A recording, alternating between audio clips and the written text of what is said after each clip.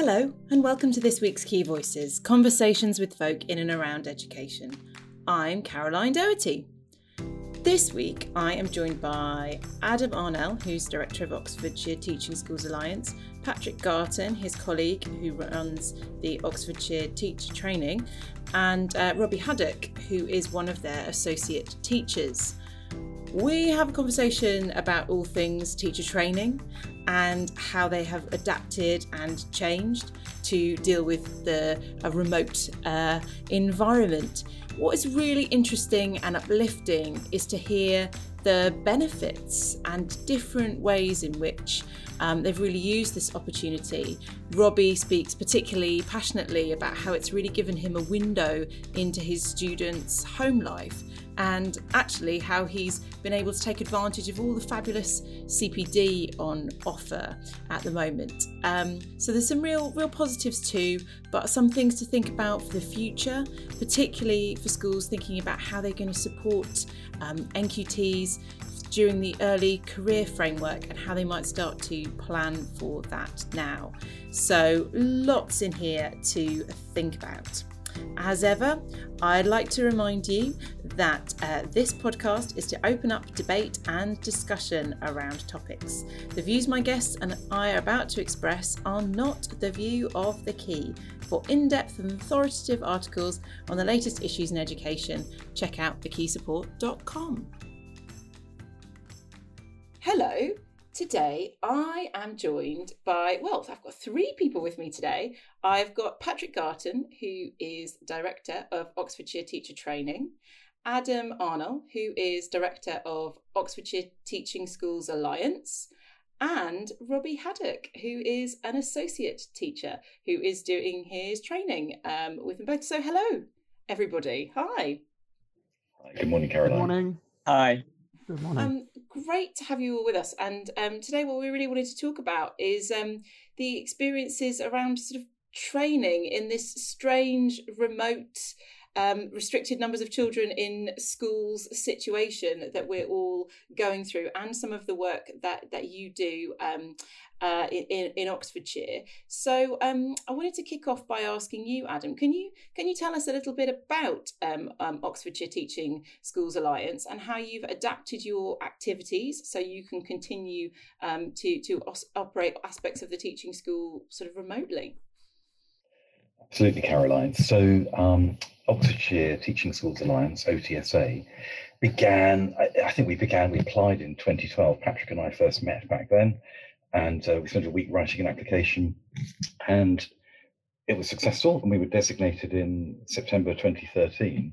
But we did something a little bit unusual, which was rather than applying, several schools applying for teaching school status independently, my school at the time, Patrick's school, came together with another school in Oxfordshire. We applied to become what was called a multiple teaching school alliance. And over the years, we've grown so that now we have 9 teaching school alliances who all work in a partnership under the umbrella of OTSA, but we work as one. So we've always been clear that we wanted to operate as one county for all the schools in the county without competing unnecessarily for trainees or competing with professional development courses. And it's been an amazing journey. And of course, it's one that is to a certain extent coming to an end because the National Teaching Schools Programme ends this summer and will be replaced by the Teaching School Hub Programme. And we have, of course, applied for that. So we're on tenterhooks at the moment, waiting to see whether our application is successful. But in terms of how the last year has been, like everybody else, it's just been incredibly strange. And we couldn't have imagined where we would be, a year ago. But to a certain extent, it's forced us to do things that were on the long to-do list, to do them in a way that at rapid pace that we would never have done otherwise, and tested things that we'd toyed with running the odd webinar type thing to avoid people having to drive hours across the county. But when the lockdown happened last March, we spent the first, I would say, month just cancelling everything from a CPD point of view, all of our professional development courses. And then the next month thinking about, well, do we reschedule them? Do we plan them for next year? And then the realization that things weren't going to get back quickly. And we had to learn very quickly how to operate online. So we did. We began experimenting. We tried various online platforms, and we began running some free CPD, and it worked. And what was really surprising was that not only was it working and people were reviewing it well and saying it was valuable, but we were having people come not just from Oxfordshire, but literally from all over the world. So all of a sudden, our horizon opened, and we were having people coming from Australia, New Zealand, Middle East, India, Pakistan, Thailand, and this is an absolute revelation. So actually, we've embraced that, and this year so far we've got 130 live events in the diary, and it's going well, and it's proved that we can run this model. Now, that isn't to say that we're not looking forward to going back to running face-to-face events, but it is working, and it has curtailed some of our other activities. We used to do a lot of school support, and we had a team of assistant leaders who would go into schools and provide support, but that's not possible now. So I have to say, that's an area that we pretty much stopped doing. But it's working for CPD, and of course, it is working for ITT as well, which I'm sure Patrick will go on to tell you about. Great stuff. And Patrick, as someone who's sort of running initial teacher training, how have you supported students differently to cope with partial closure? Hopefully in lots of useful, helpful ways. It's obviously been a very interesting period. We were obviously kind of 2/3 of the way through last year's cohort when the first lockdown happened in March, and we'd recruited about half of our cohort for this year by that stage. So the recruitment cycle for initial teacher training starts October time and then runs through till the summer. And I think Robbie was probably one of the last people we met face to face in a recruitment day. We then moved our recruitment processes online as well. So last year was an interesting one. It gave us the chance to see what was possible with lots of online aspects of teaching. We've always taken a very flexible approach, really, with our associate teachers in terms of whether they're in school some of the time, in school all of the time, even at the moment, for example. We have a real diversity of people who train with us, some who are 21, 22, straight out of university, some in their 50s, some who've got 3 or 4 or 5 kids at home. And so we've wanted to try and make sure there's routes for all of those people to remain engaged and continuing to develop. So lots are doing online teaching at the minute. Some are still working in schools, supporting and really thriving in that environment, working with the key worker, critical worker and vulnerable groups in school. We've carried on with all of our central training online. And actually, as Adam said, that's been a revelation in lots of respects. It's really cut down lots of travel time, and we've explored the best ways of using lots of different online platforms for maximum effect in terms of central training, subject specialist training. We have a very strong strand of peer support networks in our provision. We have an individual colleague who has a role specifically focused on well-being and kind of pastoral support. So we've looked at lots of ways of making sure all of those things continue to happen in the online world. And we've also, I think, really enjoyed the fact that teaching online or being in the online environment allows us to separate out some of the elements of what it is to be a developing teacher that we wouldn't necessarily have done had we still been all day in the classroom. So, often when in the early stages of development, we find that associate teachers, are kind of in the classroom environment trying to deal with lots and lots of different things all at once: behavior management, explanation, modeling activities, assessing, explaining, questioning, one-to-one work. And actually what's brilliant about the online world is that you can split some of those things out. So being able to really focus on how to put together a high quality explanation, which when you're in the classroom environment and you're trying to deal with kids kind of heckling or fidgeting or sorting out resources, being being able to do that remotely, video yourself, for example, saying, I'm just going to explain this concept now. Robbie may touch on this. Robbie's training in design and technology. So being able to make a video of him explaining a process, really high quality modeling on its own, being videoed, this is how we go about this process, is something that sometimes gets a bit lost in the sort of busyness of a classroom with 30 kids. And so we've really looked at those opportunities as well. And I think people have really found the opportunity to operate in different ways quite exciting. We've never had a sort of one size fits all approach. And at the moment, as I say, you know, we've got some people who have had very busy sort of family lives that they're looking after, others much less so, and are therefore more able to go in and support face to face.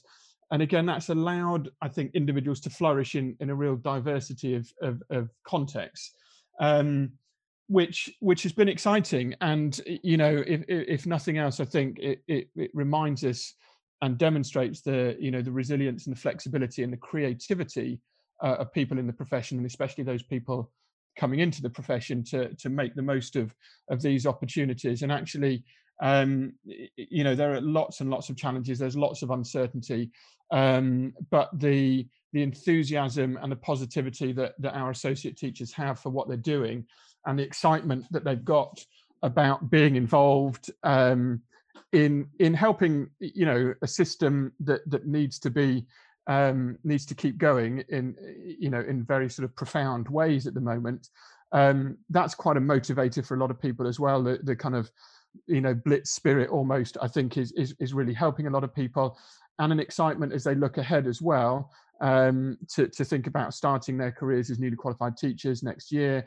Lots of people applying for jobs, getting jobs, often in schools that they built up a relationship with during this year as well. And so those things have continued in a way that's been really exciting, quite awe-inspiring sometimes when we hear what people are getting up to and how they're finding ways to continue to support kids and be, you know, be good role models and great teachers despite everything. Yeah, it's interesting there, and as you say, like, you know, that the process kind of doesn't stop and can't stop. So being agile and adapting in that way is so important. Robbie, I'd really like to bring you in at this point. How's it been? How's it been? Yeah, it's wow, what a time. I think I'd really like to start by saying I think it's important to recognise that everyone's journey into teaching is very different.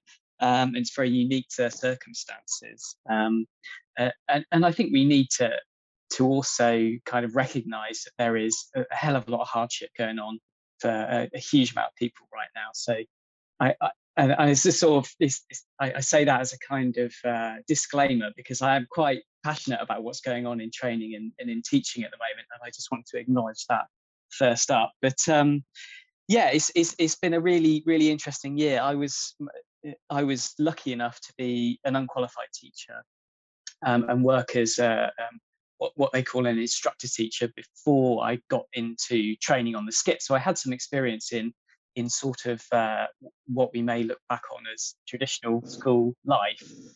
So I have something to compare it to. I don't have a huge amount of experience, but yeah, the opportunity afforded to us, I think, by receiving this training online has been quite good, I think, actually, in some ways. I mean, Patrick touched on it there, sort of not having to travel to seminars and things. I think actually that the broader thing there is that it's actually opened up access to a lot more people that may not have been able to access teacher training before. And I speak personally to that as well. I think it's enabled people, like Patrick said there, with families. It's enabled people who may not be able to travel as easily to be able to access excellent training, and it is excellent training. And it's also, you know, given us the power to concentrate more on our own practice, because you're not worrying about, I have to finish this lesson and get on the road and be at a training seminar.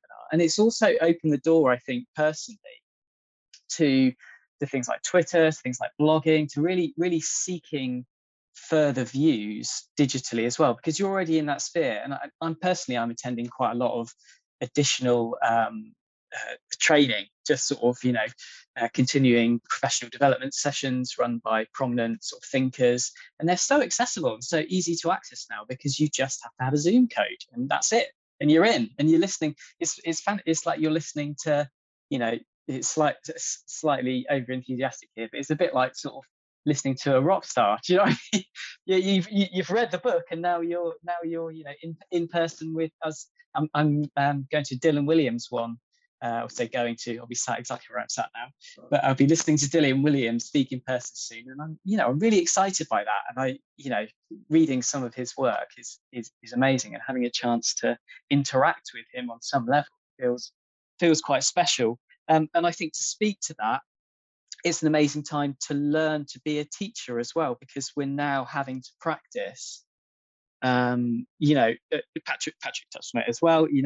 How we're some of us are in school, some of us are, personally I'm doing a full digital timetable from my desk at home, and it's teaching us new ways to engage with learners. And personally, my kind of interest in teaching is in access to teaching. It's in SEND students, and I think it's just opened a door for so many kids, particularly on the autistic spectrum, that struggle so much with school life, that now have this opportunity to engage in lessons without feeling overwhelmed, which I think has been quite amazing. And I've been tracking a few of my own pupils to that end, really been very impressed with their progress.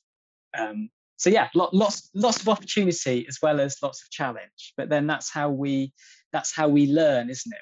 We challenge, we're stretched, we learn from those, and yeah, it's quite a journey.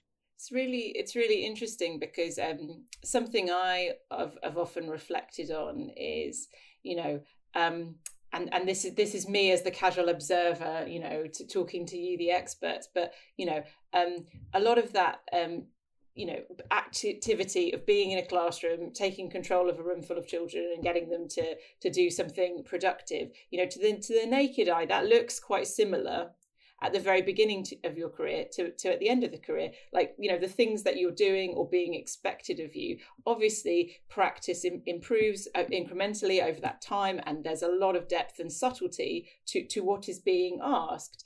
But as you were saying, Patrick, you can't turn off some of those aspects and really hone one thing at a time in a real life situation. So it is really interesting to think about that as one of the benefits or opportunities here, that you can have 3 goes at recording a video of how to explain something. You're not left standing there in front of a classroom of children, maybe struggling. So and to your point, Robbie, about accessing much more CPD and practice in other places.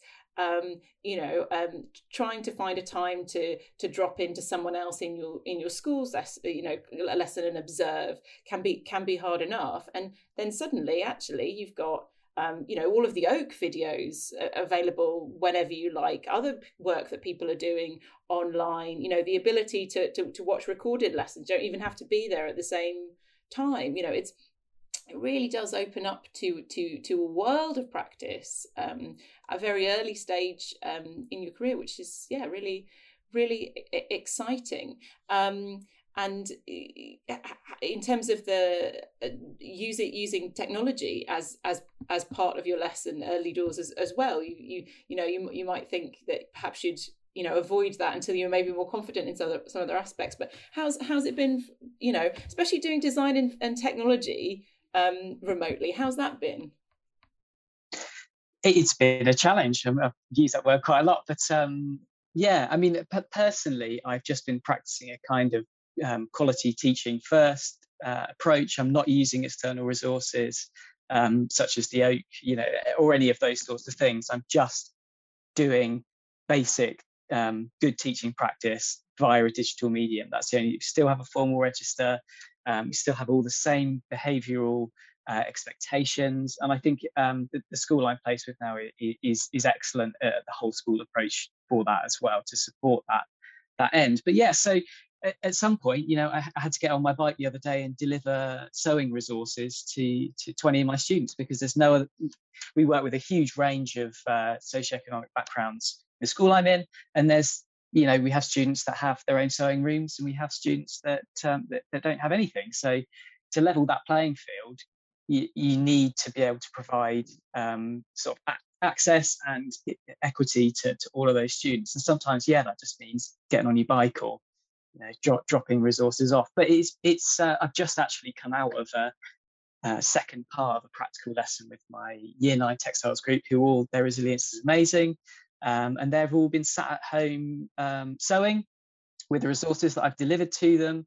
And it's been a really, I think from what I've seen, it's been a really nice opportunity for them to not be tuned into the screen, to have some time away from the screen, to sort of build their resilience really as well. There's this kind of feeling that we have to be, the students have to be constantly engaged with online learning. And actually in a school day, there'll be lots more opportunity for them to tune out and rest their working memories, and I don't feel like we're giving them that at the moment. So I feel like design and technology is actually a really good medium for being like, look, you're not on the screens right now, you're away, and you're using your hands and your head and your heart instead. It makes me want to sew something. Patrick, is there something you wanted to add? I was just going to add in a couple of bits there based on what Robbie was talking about. Firstly, I should, if I can, a little plug for NASBIT, the National Association of School-Based Teacher Trainers, which is another organisation I work closely with as a trustee. And so the Dylan William session is actually one that has been set up by them. They've done a brilliant set of online sessions, some subject specific, and then some with some of the really big names, as Robbie says. And that's really helped add into our kind of pre-existing provision and series of sessions. And as Robbie says, that's the kind of thing that is now much easier just to tap into. We've paid a fee to join any number of those sessions that NASBIT have organised, which again has sort of really opened up very direct kind of communication and interaction with the big superstars, as Robbie says. I think the other bit that's really interesting there, and it's always been very important for us, one of my very deep sort of motivators to coming into the teacher training world was very much about social justice and working with a really diverse range of schools. And Oxford is an interesting city and a really fascinating county that has incredible pockets of wealth and poverty, sometimes in the city, very, very close proximity to each other.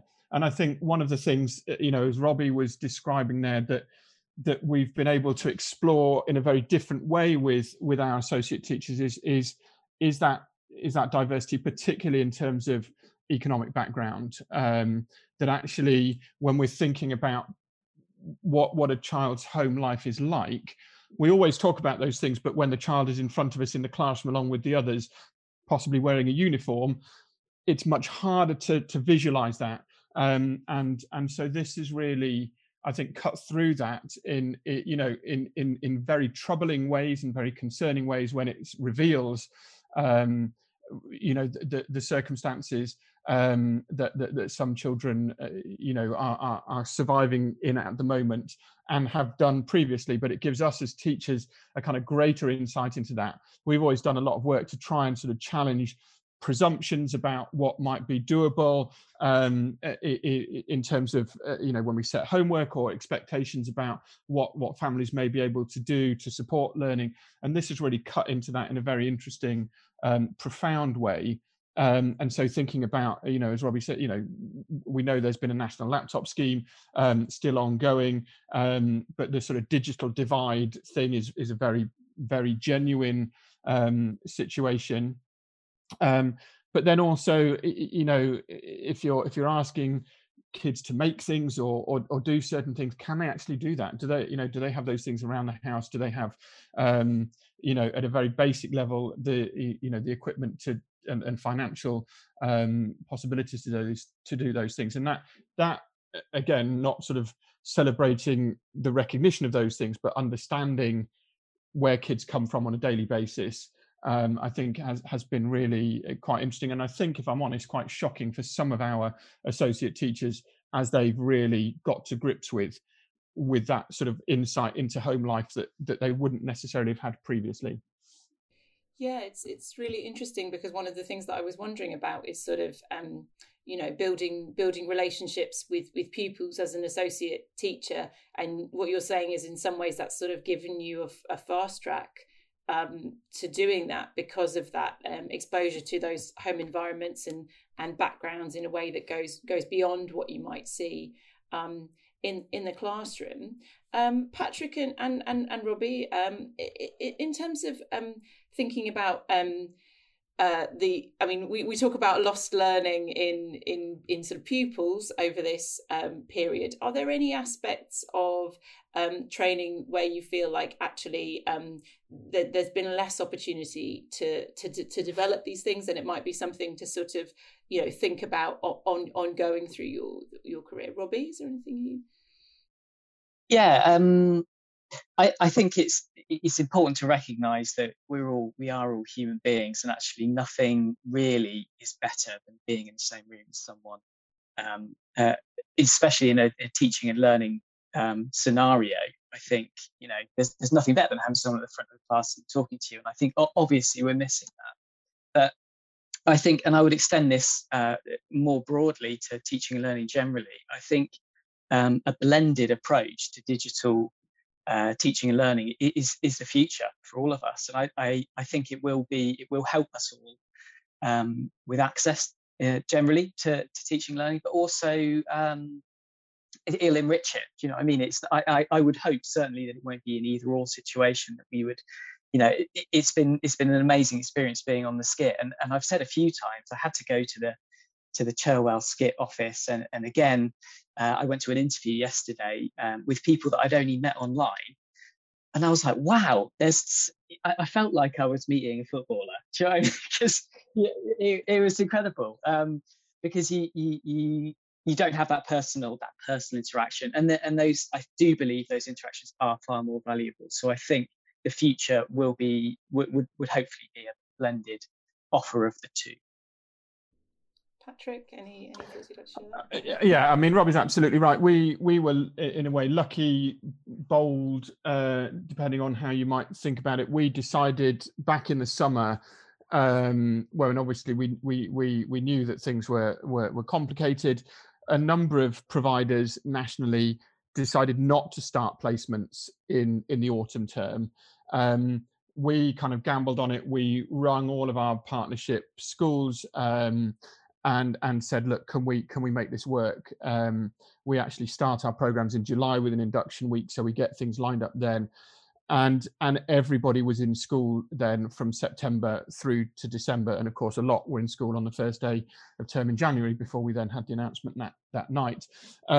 So that meant people have had that time, which has been brilliant for us, and as I say, we weighed it up and thought, let's give it a try if we can amend things further down the line. So that, I think, has put everybody in a good position, and what that has meant is then, I think, actually, so we've amended our program structure. We would normally swap placements around now, and actually we've said to everybody, let's continue this placement until at least Easter, and then see what happens then, because all of the relationships have been established already face to face with the associate teachers in their schools and their mentors and their classes, and that's really helped, I think, with then the transition to the online world, and will hopefully help when we kind of segue back into the real classroom, as it were. And in that respect, there is no substitute, as Robbie says, for being in the classroom environment.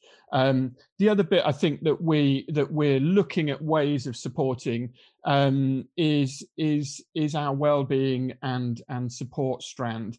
That's always been something we've invested heavily in, and one of the reasons why we meet regularly across the year for training is just to check in with people. We know that it's a busy, intense period.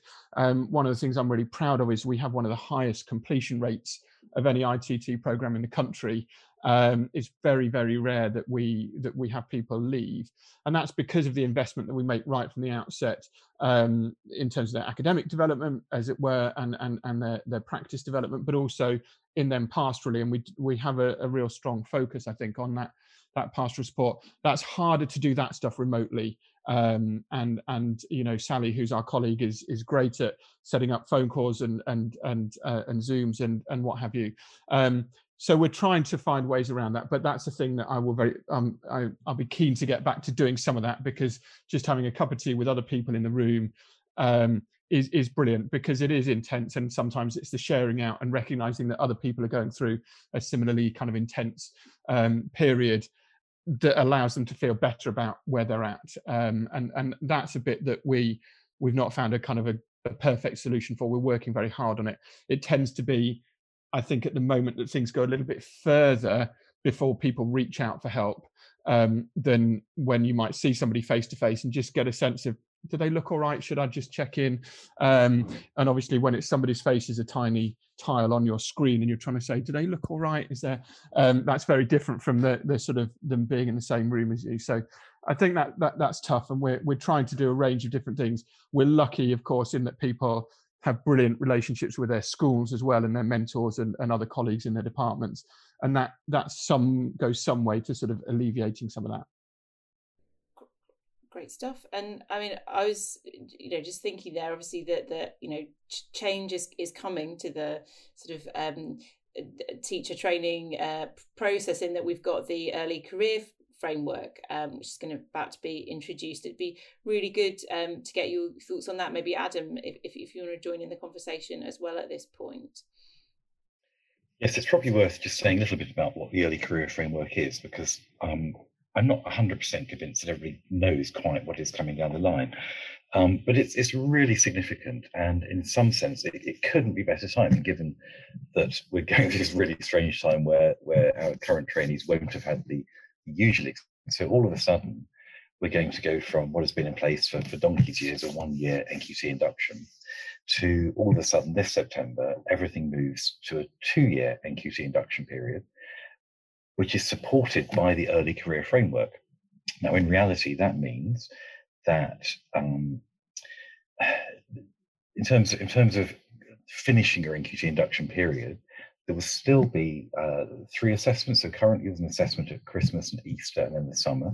So as we understand it at the moment, that's going to remain the same in that there's 3 assessments, but they're going to be the end of year 1, we think then the Christmas of year 2, and then the end of year 2. So that's a big thing that we're going to have to get to grips with in terms of what we were just talking about, really, in terms of checking in with people and how things are going and monitoring that. Because if you don't have a check-in until the end of your first year, that's something we need to be quite aware of. The really significant thing as well is that what comes with the early career framework is a very specific professional development program with content that's been developed by 4 national providers and will be rolled out across the country mainly through the 87 teaching school hubs that are going to be announced shortly. And that's a really significant CPD program it's earmarked to be 121 hours of CPD over the course of those 2 years, which is a mixture of self-directed study, so presumably online, sessions with your mentor, and face-to-face training sessions with other NQTs. But at the moment, that is something we've never had. We run as many schools and teaching schools and skits will do. We run our own NQT induction programs, and we have lots of CPD going on. But this is something completely different, 121 hours, which follows on from the ITT core content framework, which began in September 2020. So that's going to have all sorts of implications for how schools manage that. And what's going to be interesting is how they choose to do it, because schools are being given 3 different options. They can either choose to write their own material. Schools are actually completely free to create their own core curriculum framework content and deliver that totally themselves in school. Why you'd want to do that, I can't imagine, but that is an option. The second option is that schools take the content that's been provided by the national providers, but then deliver that in school. And the third option is that schools will sign up their NQTs with what's going to be called local delivery partners, which will be the teaching school hubs. And it will be the teaching school hubs that are then responsible for delivering that content through a range of partners in their patch. Now, that's obviously the preferred model as far as we're concerned, because you get a lot of equity then in terms of experience.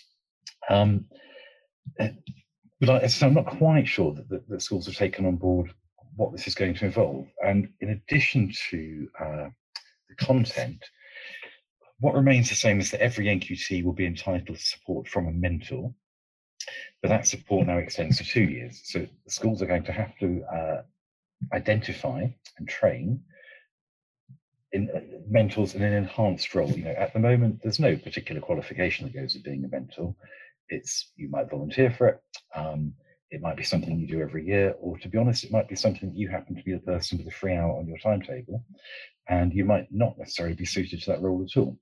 So the role of the mentor is going to be enhanced and much more significant. So again, schools need to begin thinking about that now, because part of the role of the teaching school hubs will be being the appropriate bodies for NQT induction, and they will have to quality assure this process to ensure that NQTs are being given a good deal. But just one other thing I want to mention with that is that in addition to it being a 2-year induction, at the moment, all NQTs are entitled to a 90% timetable compared to the regular timetables of other teachers. That's often incorrectly referred to as a 10% reduction, which isn't quite the same thing. But essentially, the school you're in, you should be on a 90% timetable of the other regular teachers. But that's being extended into year 2. So in year 2, at the moment, the figure that's used is a 5% reduction. So whether that's actually 5% or 95% hasn't been clarified. But that's great. It's a really positive move, NQTs. But again, schools need to think about that, because if you've got a lot of NQTs, well, you're actually going to need additional teaching staff to cover that additional time off timetable. Mentors are also going to be given time off timetable, and it's going to be funded in year 2 of the ECF. It's really unclear what happens in year 1 at the moment. In theory, the mentors should have time off timetable, but I can't see that there's any funding for that. But I may be wrong about that. But certainly in year 2, schools should receive funding to give the mentors time off timetable as well to support the NQTs. So the reason I'm going into a bit of detail there is I don't think schools are necessarily aware of all this yet. And actually, you need to be thinking about that now in terms of your staffing plan for the next 2 years, as to how you're going to ensure that all that is in place for the NQTs. So I suppose, again, part of the reason I was really keen to do this today is that we know that right now is the time where NQTs are beginning to take up or go for interviews, accept job offers in schools. And so they need to be really mindful when they are making a decision about whether to accept a job offer or not. Is this going to be the right school for them? Because the chances are they're going to be there for 2 years, and this is going to be absolutely critical to their success as a teacher. And hopefully, we want to keep them in the profession, so we want this to go well. And from a selfish point of view, I did mention the appropriate body for NQT induction in Oxfordshire, which means when things go wrong, we pick it up. And where things do go wrong, I would say 90% of the time, it is just a mismatch between the NQT and the school. And often they will end up having to leave that school, get a job somewhere else, and then it all goes absolutely right because they picked the right school. It's very, very rare that somebody doesn't make it. But it's relatively common that someone gets a job in the wrong school for them. So it's just so crucial that people are really being careful about ensuring that the job that they're taking is going to provide them as the right school for them in terms of ethos and philosophy, but also they're going to be providing the support. So if I was an NQT, some of the questions I would be asking, when you get that question at the end of the interview, do you have any questions for us? I would be asking, yes, what are your plans for how you will support NQTs through the early career framework? And you would hope then that the school would know something about it and have some plans in place already, at least be thinking about it. Now, to be fair, the final information isn't out yet. It's not going to be out till the spring, but that's a little bit passionate about that, because I think there's a really exciting opportunity here for NQTs that could help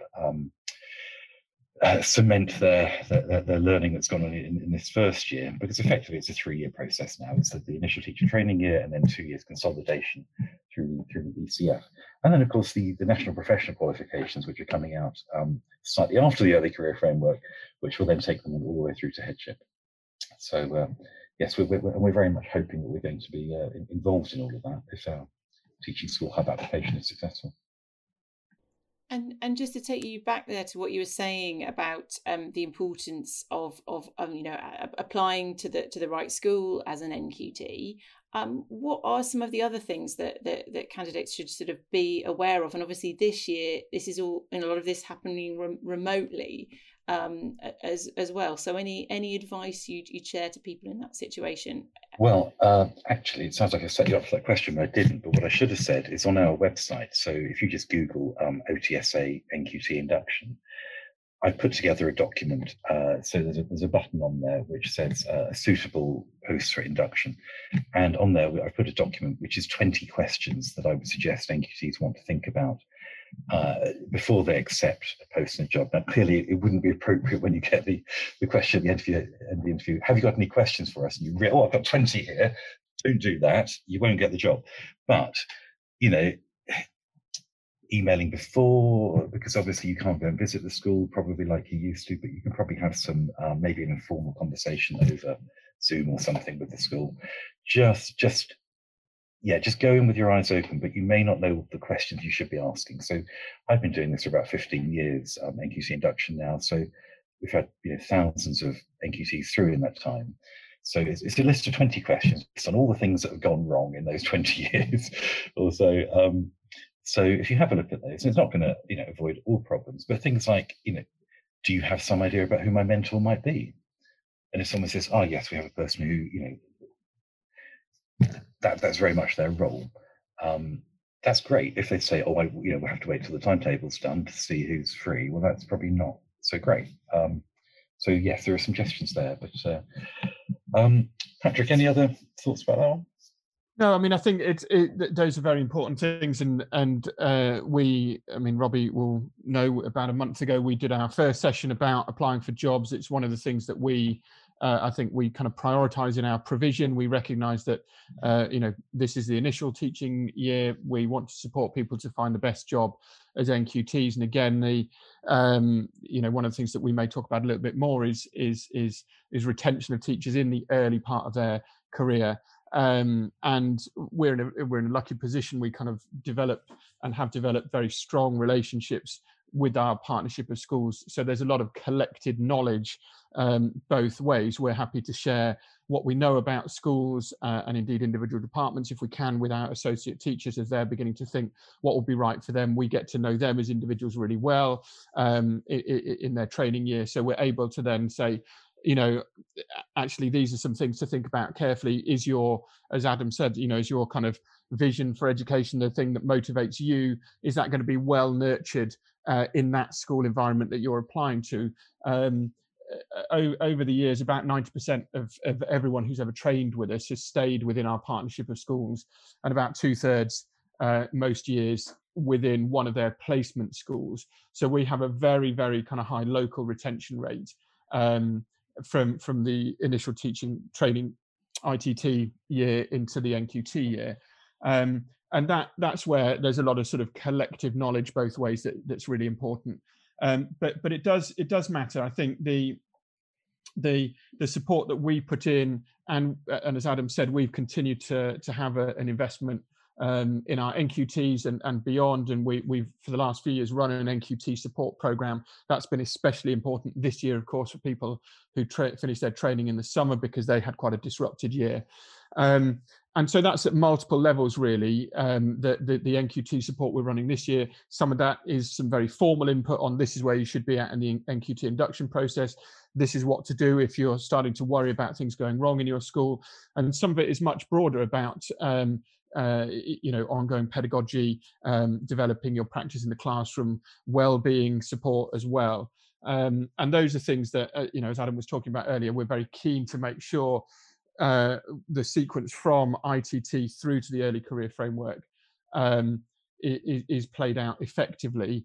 And of course, that becomes much more important in a school context once somebody's got a job and has started their career in that respect. I think it's really interesting, this kind of uncoupling in a way, it's not a value judgment on any individual, or any school. It's saying that different people want and need different things out of their working life, and schools have different cultures and different ethoses, and sort of saying that's okay, and find out as much as you can about that up front, so that everybody is sort of set for success. And that it might, as you were saying, Adam, it's not that necessarily the profession is the wrong one. It's that maybe this isn't quite the right school for you at this point in your career. Was there something you wanted to add, Adam? Yes, and actually that leads into telling you a little bit about something we've done for a number of years to try to facilitate that. So for the last 4 years, we've run within Oxfordshire a teacher recruitment fair, where we, very simple, we invite local schools in and trainees in at the same time, and the schools set up desks, and the trainees can go around and talk to them, and they can have that conversation and at least get a sense from talking to the leadership team about, this is the person I'm going to be working for, and ultimately determining whether I pass my NQT induction. Do I get a good vibe? Do I feel comfortable that this might be a school that I would want to apply to?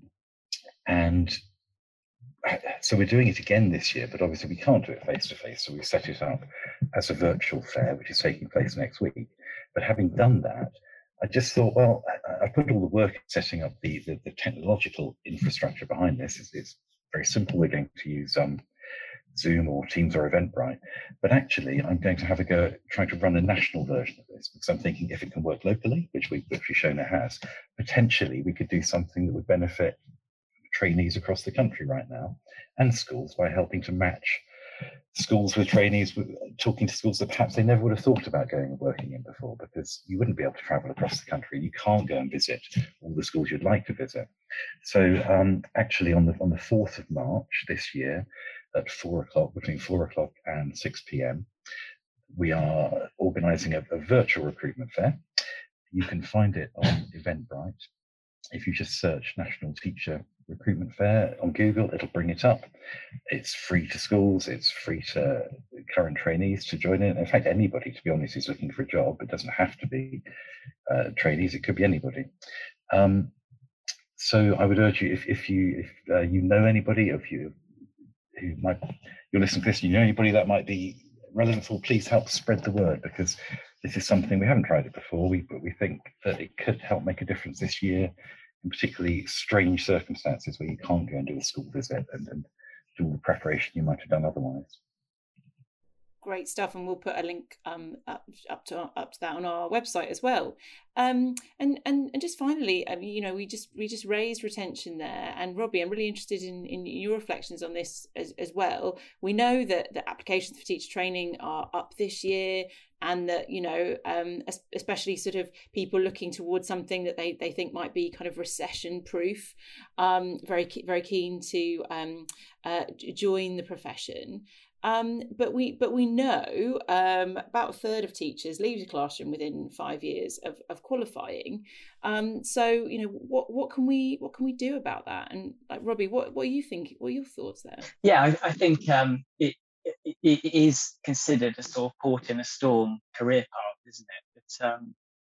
But obviously it's a career in itself. It's a very noble profession. It's incredibly fulfilling, and I couldn't recommend it enough.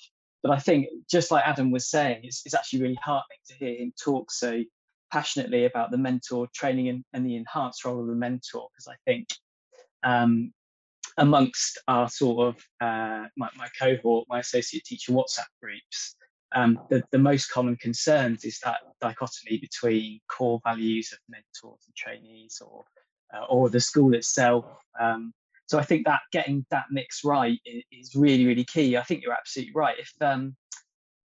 If that mix is correct, then good things happen, and people and schools thrive. But when you get the wrong person in the wrong school, it's not no good for anyone, really. I think that's part of the advantage on the SKIP program of having a couple of placements, which is difficult this year, but I think it gives trained associate teachers a chance to experience different schools, experience different ethos as well. But yeah, I think that role, that mentor role, is key. I'm very lucky to have an absolutely excellent mentor helping me through my training. It's just been wonderful. Yeah. Yeah, it must be interesting for mentors involved this year to support somebody with a training that be very different from their own experiences. So the learning must flow both ways. Yeah, I think I have a very organic relationship with my mentor, and we approach it, one lesson at a time, and they always give me a pragmatic approach to the next lesson to how to reflect and improve on it. But I'm sure Patrick, I know they've been doing regular training with mentors, so I'm sure he can speak to that a little bit more. But yes, I imagine they've sort of had to fight off a lot more than they signed up for as mentors. What with usually they're heads of faculty or senior members of staff, so they're not only having to support associate teachers, but also the changing landscape of teaching generally. So I feel for them. Shall I pick up on that a little bit, Caroline? I mean, I think there's various things to say then. One of the things that Adam touched on in terms of initial teacher training, for the most part, we are able to change schools. We have quite a lot of leverage as an ICT provider if mentor relationships aren't working well. The greater challenge is once people are in a school and they're employed there, and that's where hopefully the early career framework will do more to allow a greater focus on mentoring in the early career. We have quite a lot of tools at our disposal in this initial training year, and we work very hard, as Robbie said, to this year and in all years to make sure that those relationships work as effectively as possible. Obviously multiple additional challenges this year, but it is, our mentors love their work as well, and it's a thing that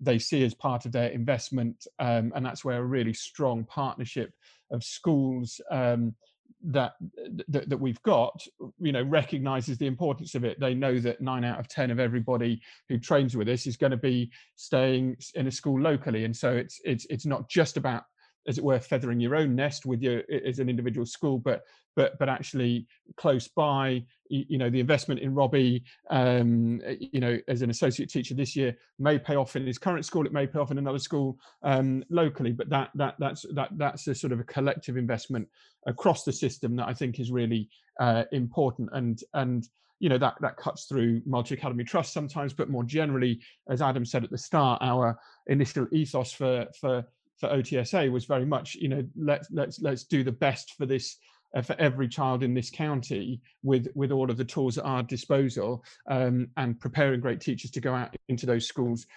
is really important.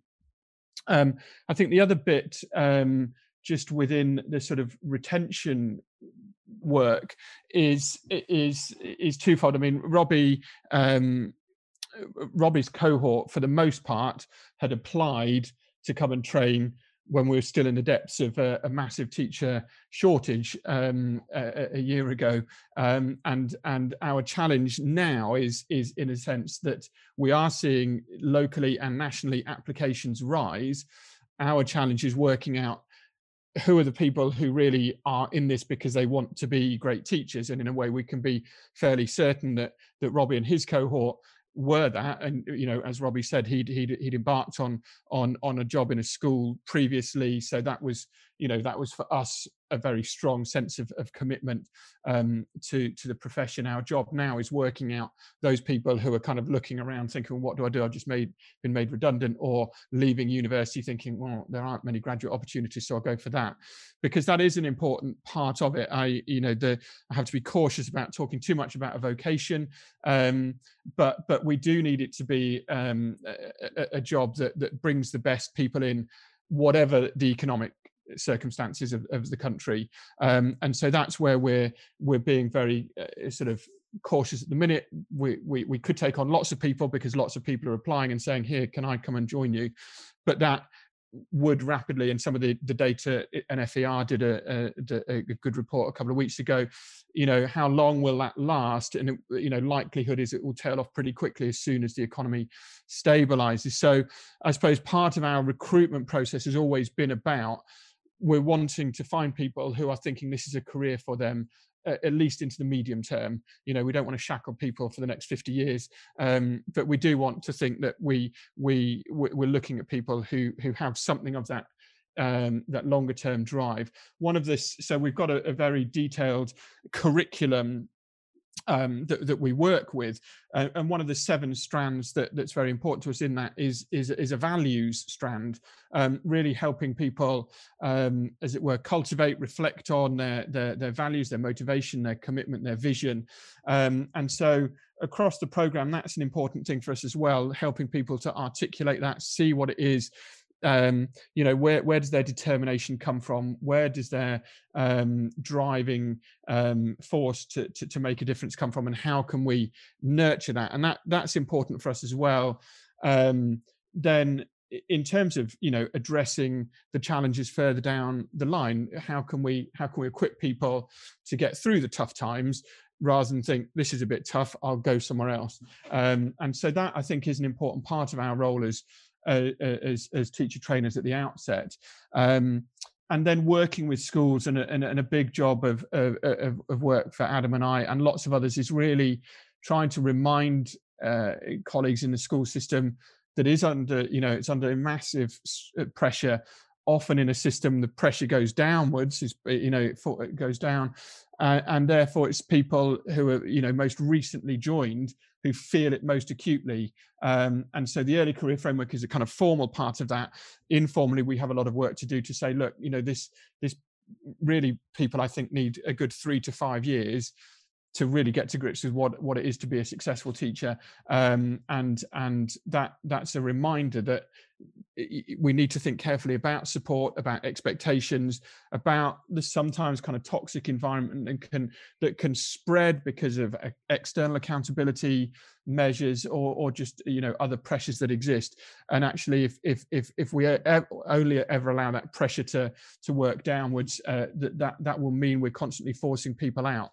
In a way, I would much rather we recruited fewer people and they stayed longer. We've got into this sort of cycle of bringing lots of people in the early stages and then burnout within those first few years, and that's, I don't think that's a healthy thing. And that's where, as I say, our recruitment and our focus at the early stages is really, we do want to equip people as well as possible within their training year, and so really focusing for us on the pragmatics of lots of stuff on behavior management, lots of stuff on planning, lots of stuff on workload management. And that's not us being kind of anti-academic. It's important to engage with some of the wider aspects of the school system. But if people are leaving training, as I fear they sometimes have been over the years, without a decent toolkit, then they will flounder in those early years, and then they're less likely to kind of stick it out. And so there is a sort of, and that's where some of the focus for the core content framework for the national core content framework for ITT providers that links very closely with the early career framework, I think has been a welcome move from us in terms of, let's focus on these things that we really know make a difference, to having those tools at your disposal. Yeah, and I think it's as you were mentioning there, values and the kind of moral purpose and reasons for going into teaching for a lot of people are much closer to the forefront of their minds right now because of the these huge issues across the profession and inequality in society. And actually, I think as you say, articulating those and understanding those is kind of crucial to developing in the right place. So in amongst a lot, some of the challenges that we've identified, I feel like there are a lot of really positive aspects. But that's the sense I'm getting to being involved in training at this time, both for people running the training and associate teachers like Robbie. So if there's anything that any of you want to say to our listeners in closing, I'll come to you, Adam, and then Patrick, and then Robbie. Thank you, Caroline. So I would just like to leave people with the thought that although we don't know exactly what is coming, anything you can do now to begin planning for that will pay off. So we have spoken very positively about the experience that our associate teachers are having, but the fact is they will be beginning school, hopefully, to classrooms without the experience of without the classroom teaching experience that every other cohort ever has had, because they will have, they just won't have had that time in school. And we know that that first term up to Christmas is really tough. And therefore, in addition to the minimum guarantee that the ECF is going to provide, anything that schools can do now, I know there isn't much slack in the system, but wherever that slack is, schools need to find that and plan for it and use it. So whether that is having one or two more experienced members of staff, if they've got some free periods somewhere, allocate that to supporting your NQTs, allocate that to doing team teaching, go and teach their lesson for them, let them go and observe somebody else. The minimum requirements right now are one formal lesson observation every half term. Well, that's not going to cut it, given the situation we're in now. People are going to very quickly need to find ways to provide support above and beyond what has ever been done. Otherwise, unfortunately, we will see NQTs leaving at a rate that we've never seen before. Potentially, if schools think about it now, whether they do it as themselves, across their multi-academy trust, or even as a partnership with schools, just begin doing some thinking about what can we do now. So it's not, don't leave it to the crisis point when it's a Christmas, people are beginning to fail and thinking, actually, this was a mistake and we've wasted all this time in training. Please put some thought into it now. I know things are crazy in school right now, but just, somewhere on your leadership team meetings, put that on the agenda. Recruitment for September, how are we going to look after those NQTs and keep them in the profession and keep them in our school for the next 5 years? Really, really sensible, practical advice there. And Patrick? I don't want to be too political about this. I know that teaching and teachers don't always get a brilliant press in certain bits of our national media, but actually what I see at the moment in terms of how schools are adapting, particularly from the perspective of people in training and the mentors they're working with, but more generally, a huge amount of commitment and creativity and positivity, lots of adversity, but also a sense in which people are flourishing in terms of how they respond to that. And a moment of crisis is sometimes an interesting time to take a snapshot of a sector or a system, without sounding too perverse, there's lots of brilliant stuff going on. It's exciting. It's quite inspiring in lots of respects, seeing the flexibility and the determination and working with Robbie and his cohort and recruiting people for next year. I'm very positive that we're continuing to bring in the right people and hopefully prepare them in the right way. And this sort of snapshot of massive uncertainty gives us some insights into that I suppose prove what an exciting and enjoyable, rewarding career it is, if you can kind of be relaxed enough about the roller coaster ride. Then come and join us if you're thinking this might be for you. And as Adam says, look after those who've come in, because we want them to stay. Exactly so. And final word to you, Robbie. Oh, what a privilege.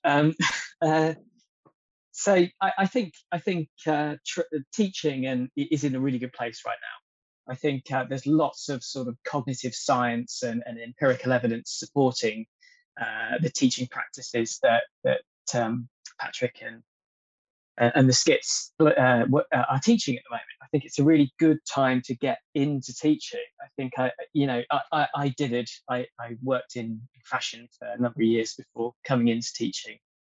Teaching was a long-held aspiration of mine, and lots of people I meet say the same. They wish they'd done it years ago. And I think I would encourage you to take steps towards a change in a career if you're thinking about it, and to not be put off by the challenges of COVID, because I think actually we are looking forward-looking to a sort of blended future. So some of the skills that we're carving out now are actually going to be quite useful in teaching to come. I'm also going to put a plug in for my blog as well, because I did not forgive myself if I didn't. I write a reflective blog on my experiences as an associate teacher, which I hope to continue into my NQT year, partly in reaction, as Patrick said to us, not being able to sort of have cups of tea and sit around and just talk to our fellow associate teachers via WhatsApp. I just really wanted to kind of demystify some of the processes.